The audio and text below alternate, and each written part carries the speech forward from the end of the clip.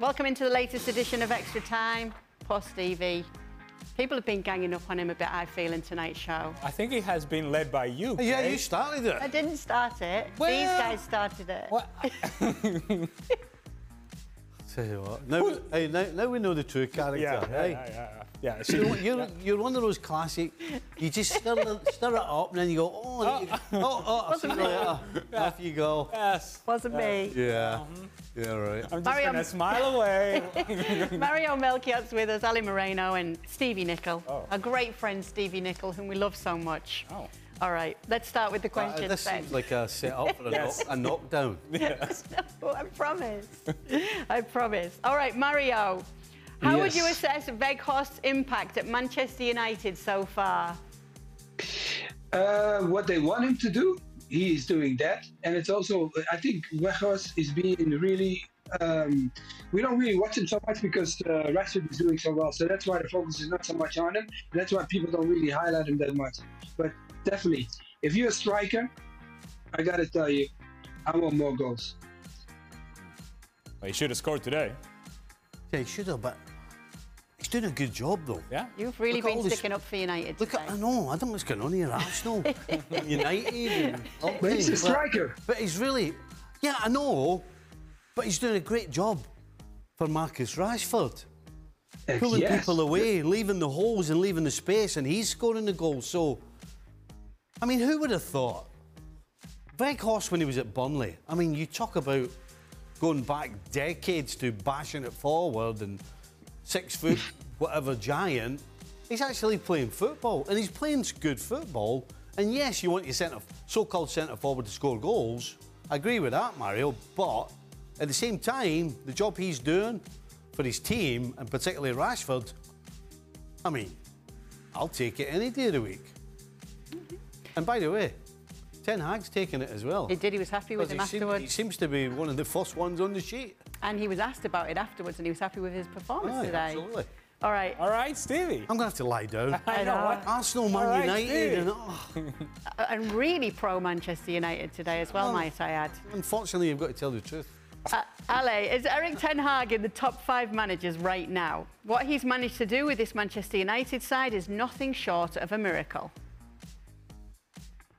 Sure. Look, I think the change is dramatic. The contrast in what we saw from Manchester United coming into the season and what we're seeing today, yeah, you want to see the hands of a manager all over a team and the impact that he can have on a team. And you're seeing it with Manchester United, and you're seeing it with Ten Hag. This is a group that truly believes in the concepts and ideas that Ten Hag is sharing with them and demanding from them. And you're seeing it in the execution, you're seeing it in the individual performances, you're seeing it in the group performance. What else do you want from a manager? He's doing everything right now, everything right, and seems like the decisions that he's making, the players are proving it right out on the field. What do you think, Mario? Top 5 managers right now, Erik ten Hag? Oh, yeah, he's definitely up there. I think he, to changing, look, we have to also, what he changed was a big thing to attack. So a big ship. And I feel like the players are doing what he wants. They understand what he wants. And he has brought competition back on a level that they had before, but higher now, because the competition what they had the last couple of years wasn't high enough. So that's why I feel like the team is performing, because they know there's somebody behind me that can take my spot. How has Tottenham been able to play so well against Manchester City without Conte on the sideline, but not so good since he returned for the last few games? Is there anything in that, Stevie? Oh, it's got nothing to do with Conte not being on the sideline. They went about, they go about the game exactly. Whether Conte was there or not, Conte's the man that has the game plan and tells them what to do, and has got his staff passing on what he wants them to do. Yeah, he's staying in Italy now while he does realise that he needs to recover further from the gallbladder surgery. Yeah, and the fact that they won makes it easier for him to do that. You know, had they lost and then maybe lost again, and then he's like, I need to get back here. But no, yes, they won the game, but no, Conte was all over it. So then, but losing to Leicester, losing to Milan, you don't think he should be back in? Obviously, he's got to recover now, but you don't think it'll be questioned? I'm not going to question his decisions for his not staff at all. pass. Not absolutely. Okay. Well, they should. Anybody who does is scaremongering. So they're trying to start something. Yeah. If somebody starts doing that, yeah, absolutely. So nothing to do with him not Nothing, not at all. Well, she asked you 3 times just to make sure. Do you want me to say yes? No, you know, and it's good. Someone taking control of their health as well, and he's realised that he came back a little bit too soon, and that's why he's resting now. Okay, don't try to change it now, okay? You make him being a human being. That's normal. He should be living. I'm being kind to Conte here. All right, question for Ale. After Man United's draw against Barcelona, the club that is at the top of La Liga, what chances do you give of a struggling Liverpool winning against a struggling Real Madrid in the Champions League? I think it's actually going to be a good game. Because both teams, while they do have some talent, they both have frailties. So I imagine that Liverpool against Real Madrid may be very similar to what we saw between Manchester United and Barcelona.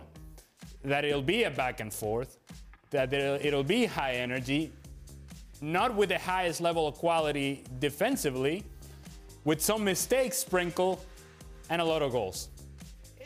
I cannot make an argument for one club or the other. I would say that if I had to pick, I pick Real Madrid simply because of their success in Champions League and the personality that they take in Champions League, which is different than what we see or have seen so far in La Liga this season.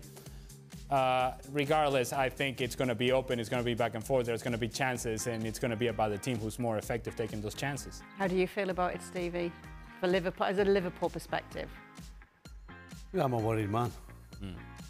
I mean, you can say that Real Madrid are struggling, but you still expect them to win when they step on the field. You can't say that about Liverpool right now. You don't expect Liverpool to beat anybody right now. I mean, that's the honest truth. You really don't. So, yeah, I'm a worried man. I'm going to just go to a next question here on 9 Soccer Mom, who says, guys, did you ever have things thrown at you during a game when being subbed out or after scoring?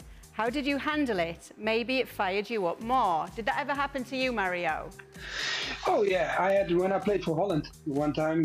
They threw something, and I went down on the floor. And then one of the players came to me and said, "Mario, keep moving away from me."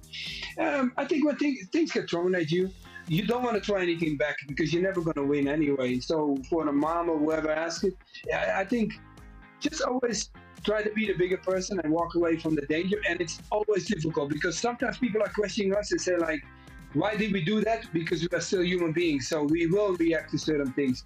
But the best way, if you ask me now, don't do anything. Walk away because you're not going to win. Did that ever happen to you, Ale? Sure. Batteries, beer. On the way to the stadium, we got thrown out bags of bodily fluids as well. Look, you name it. Back in the old day, and I suppose I'm closer to the old day than I am to the new day, if you will. Anything went, and it was normal, right? Yeah, you almost, I mean, you come to expect it. I know it sounds ridiculous to come to expect that being hit with a battery, or whatever else I just mentioned, but it kind of came with the territory. And if they're throwing stuff at you, you probably have done something good. You probably have done something well. You probably have scored an important goal. That's a compliment. Yeah, well, when you are hit or struck with a bag full of bodily fluids, it's not, you don't take it as a compliment. So you gotta, it's a little bit of dodgeball. Duck and diving. Stevie? The worst was that I got spat on. Oh. Yeah, that one too. Yes. That's a bad That one too. Yeah, that's a Yeah, bad I got spat on coming down the tunnel at Old Trafford in the warm-up. And I can assure you, I didn't handle it well. I chased the guy, but he disappeared up into the terraces. Yeah, that wasn't. So you went into the stands? I was trying to climb up into the but the guy disappeared up there. Yeah, that's horrible. Understandable reaction. That's sad. Yeah. It's demeaning. Do you know, I remember Paul Walsh, we were playing Southampton, and a guy called Kevin Bond, and I didn't even actually see what happened at the time. I just sort of turned round and I saw Paul Walsh walking off.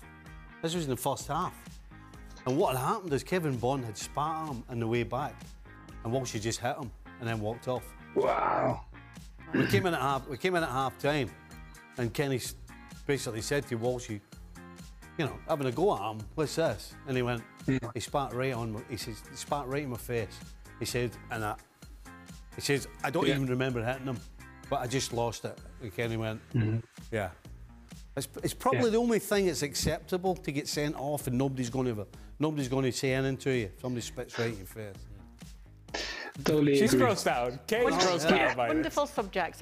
I did get spat on at a stadium once. If you had the Real Madrid box mic, you weren't very well liked, so they suddenly realised to take that off. Horrible, isn't it? Yeah, it's awful. All right, no. How was that not a penalty for handball at the end of the Juve game? Yeah. I don't know. I mean, it's clearly a penalty, isn't it? Yeah. And they're calling the foul on Bremer on the jump, but he out-jumps the defender. It's not his fault that he can jump higher or that he can time his jump better than the defender can.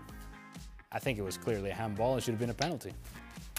Stevie, can we have your account of the Hansen-Kenny story, please? Okay, so Don Hutchison has shared some very old footage of Stevie's old teammate, Alan Hansen, talking about a practical joke that they played on Stevie. So I'll let you tell your side of the story. Well, they played that on me the weekend of the Champions League final when we were playing in Rome, 83-84.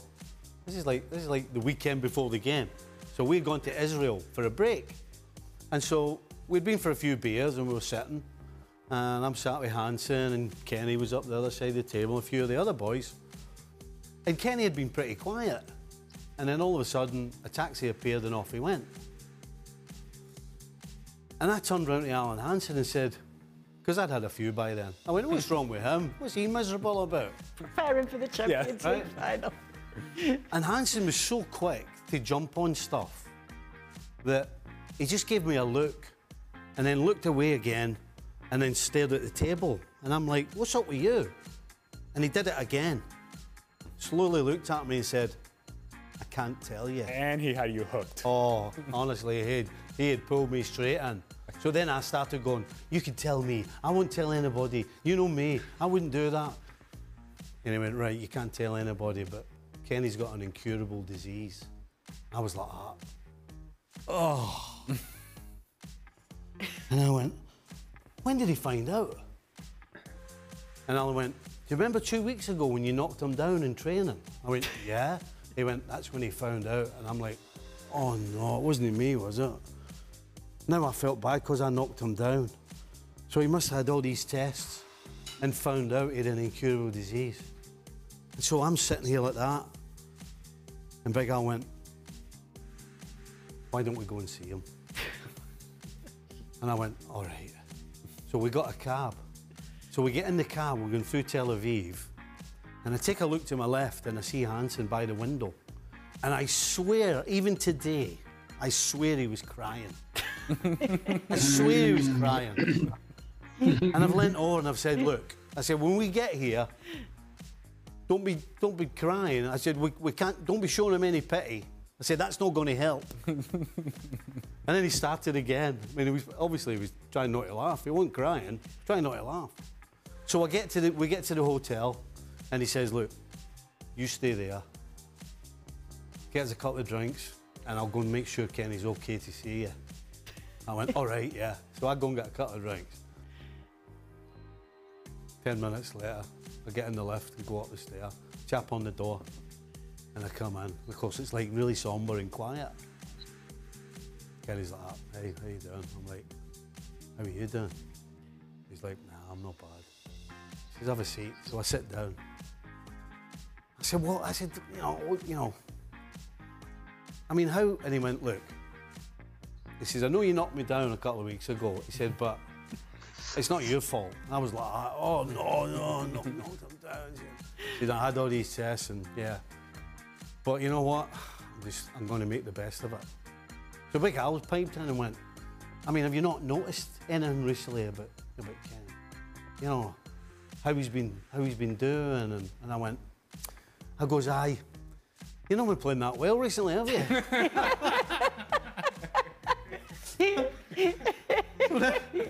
So then Big Al, again, they were trying not to laugh, and Big Al went, you know what? He said, I'll see you down the stair. Kenny needs to get to his bed. I'm like, aye, all right, and off I go. Anyway, I get to the lift, and I hear this laughing, and I'm like, oh. Think to myself, what's that laugh? Where's that coming from? Anyway, he came down the stair, and a couple of hours later, he told me it was a wind-up. But I was hook, line and sinker. I thought he was... Oh, dear. And then you've just told it, and you've been playing awful, so it's understandable. That was 4 days before the Champions League final. I know. I like the bit that you were all preparing so well for it as well. That what you were putting your body through. Great to hear. Lovely story as well. But yeah, that's been doing the round. You can see Alan Hansen's version of it if you go and see Don Hutchison's timeline on Twitter. Thank you so much for sending in your questions today. We'll be doing it all again tomorrow. Make sure you join us then. Well, thank you very much for watching ESPN on YouTube. For more sports highlights and analysis, be sure to download the ESPN app. And for live streaming, premium content, and let's not forget as well, ESPN FC 7 days a week. Subscribe to ESPN+.